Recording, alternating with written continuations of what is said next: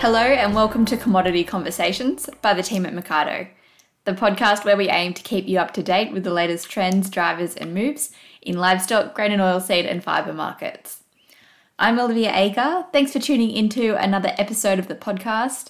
Robert Herman is joining me today to talk biosecurity of all things and how some of the recent concerns around the globe can impact trade and our markets. Given it's late Thursday afternoon right before a long weekend, we won't muck around today and we'll go straight into the episode. We hope you enjoy this one. Meridian Agriculture is a multidisciplinary specialist consultancy established by Dr. Mike Stevens.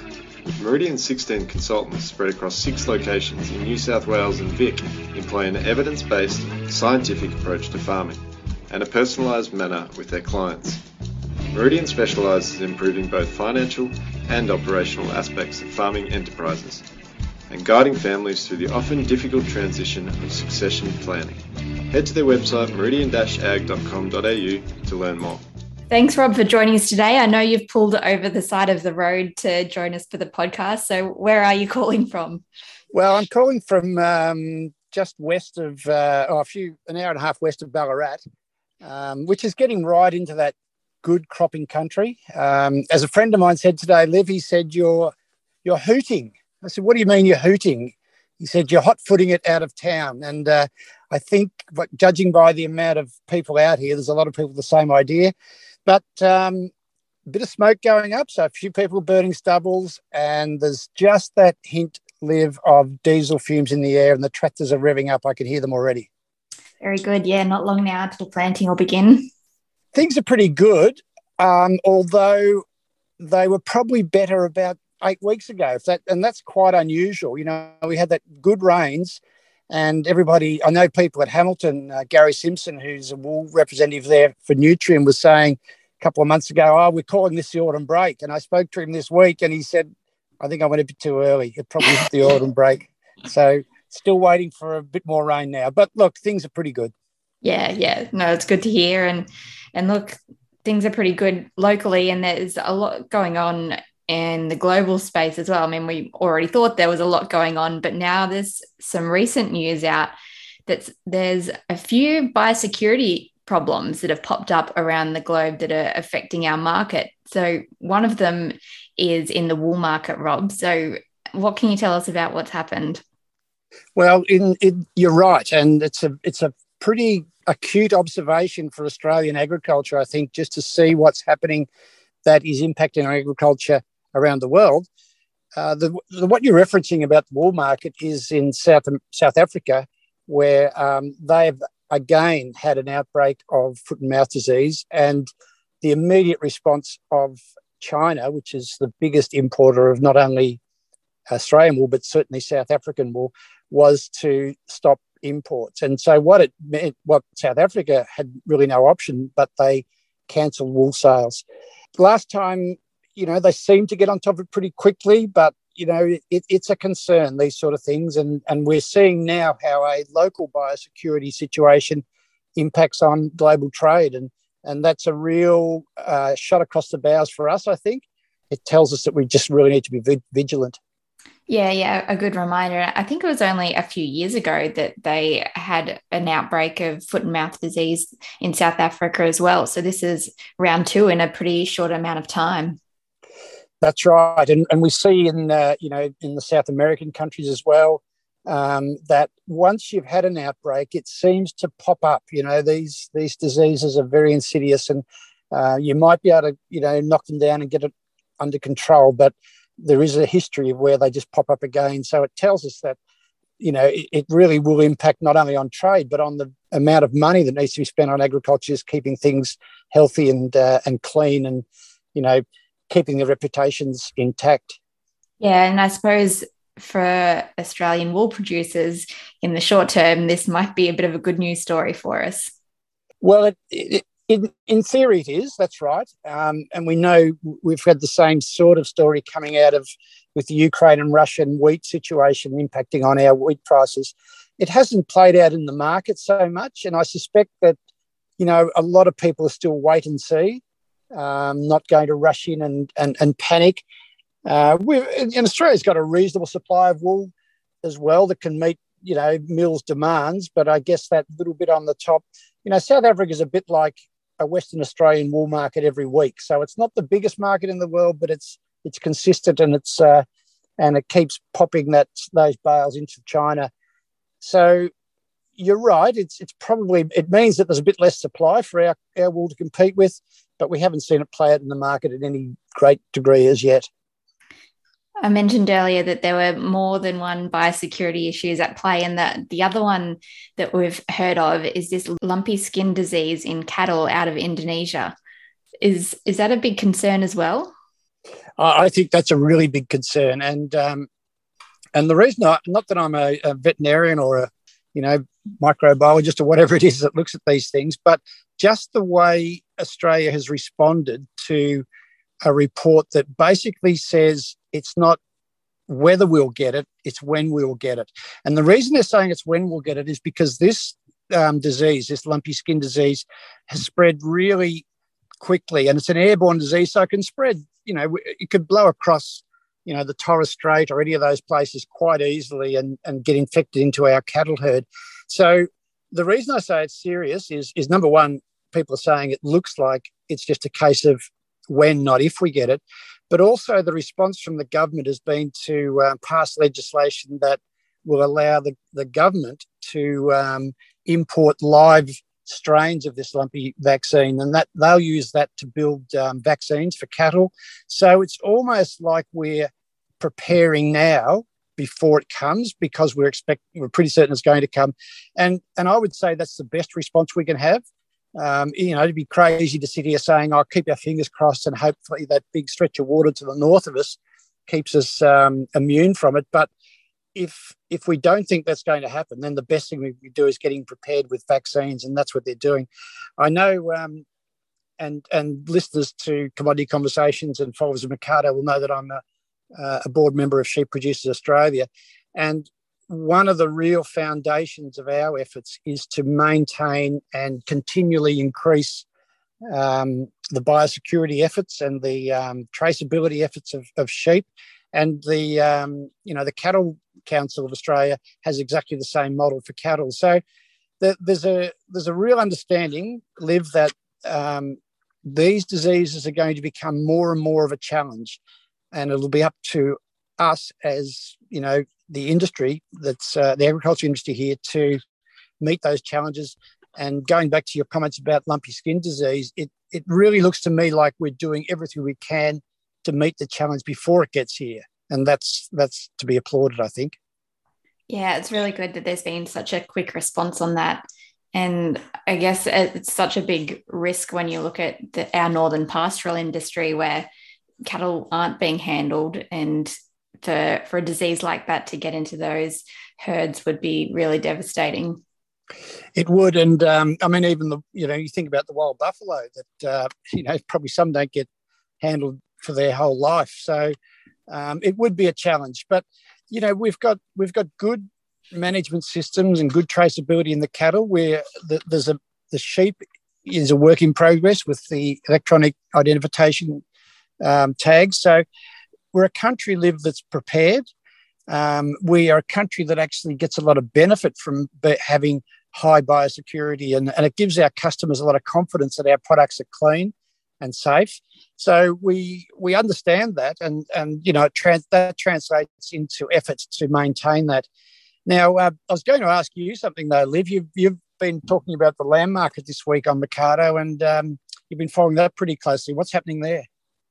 Yeah, well, most of our listeners would know that lamb markets have been drifting a lot lower from the start of the year, which it's a pretty unseasonal thing to happen. So we usually have the market rising from December, because we've come off that big supply period, and the market really tightens up.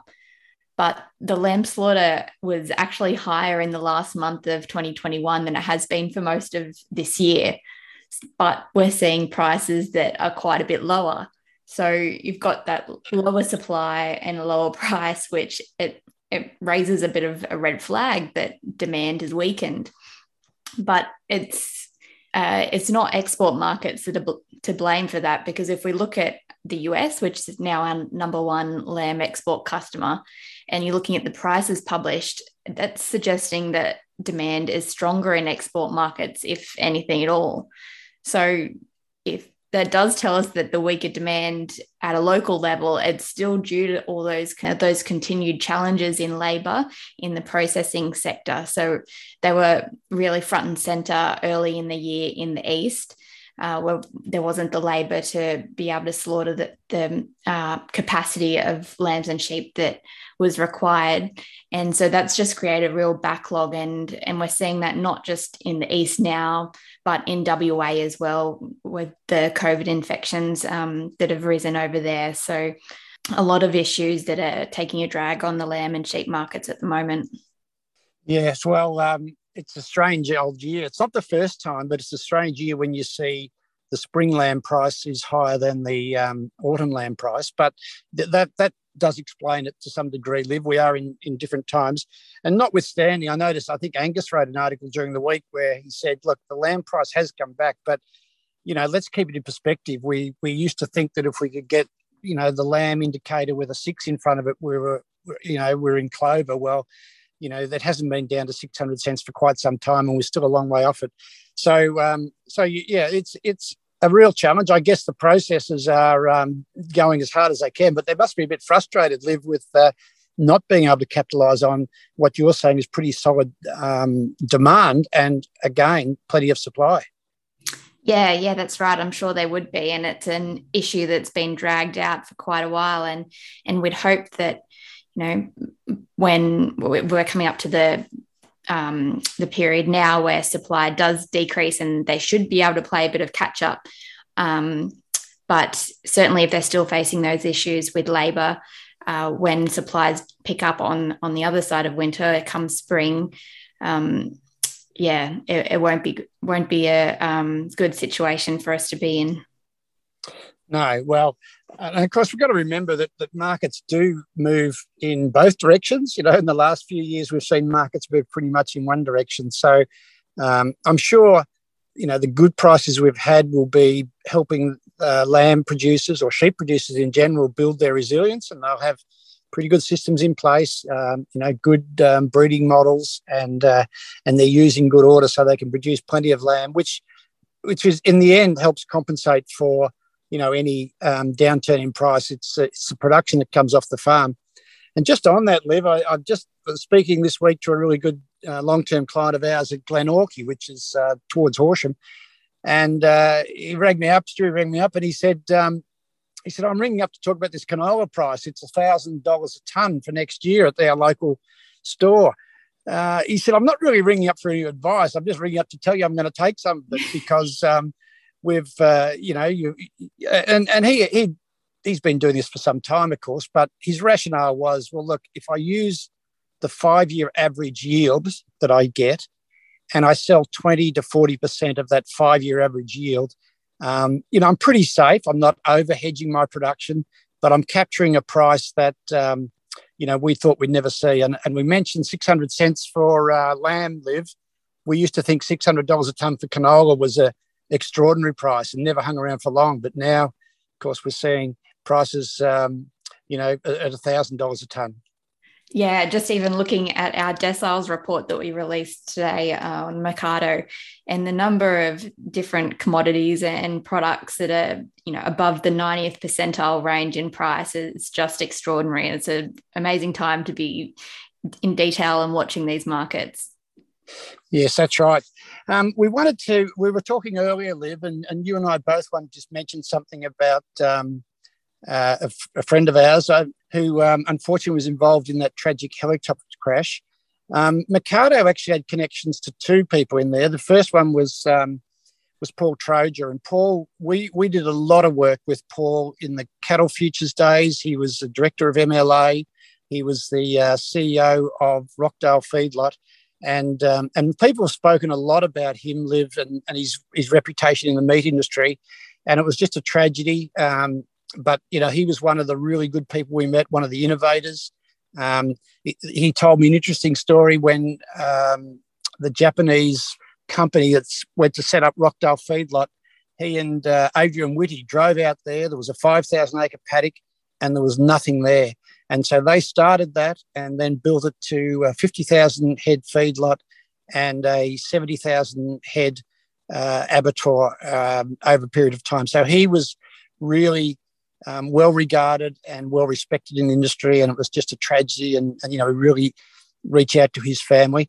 But on a more personal note, Liv, Ian Perry, we not only both worked for him, but he lived very close to you in your suburb in Sydney as well. Yeah, he did. Ian was just a stone's throw away, and like you said, we reported into Ian for a number of years, and it's just such a big loss to everyone in the industry, and especially for his family as well, his beautiful young family. And the contributions Ian made as well were really extraordinary. And I know on a personal level, Ian was always a very big supporter of any young people in the business, and especially young women. So it's a real loss. Yes, and he people were in the meat industry wouldn't have known him as well as Paul, but Ian had a long career in agriculture. Firstly, we first met him when he was at ANZ Bank, and then he came across to Ruralco as head of finance there. But his understanding of agricultural finance was second to none, and his passion for agricultural finance was unique. He was quite innovative in some of the new ideas and the new deals that he brought. But I agree with you, Liv. On a personal note, you couldn't have got a nicer guy to work with, and he was supportive, very supportive. And I'm really pleased to hear that you're noting that he was supportive of young people and women, and that's for sure. I know he had a passion. He was a passionate soccer player, and there was a photograph of him in his soccer uniform. I don't know whether he's still playing, but he wasn't playing that long ago, was he? No, I don't think so. Yeah. So look, we just wanted to take the opportunity on Commodity Conversations just to recognise both Paul and Ian, and these are things that happen out of left field and they're tragedies, but to have the two people that we knew well in the one tragedy is a bit, just set you back a little bit.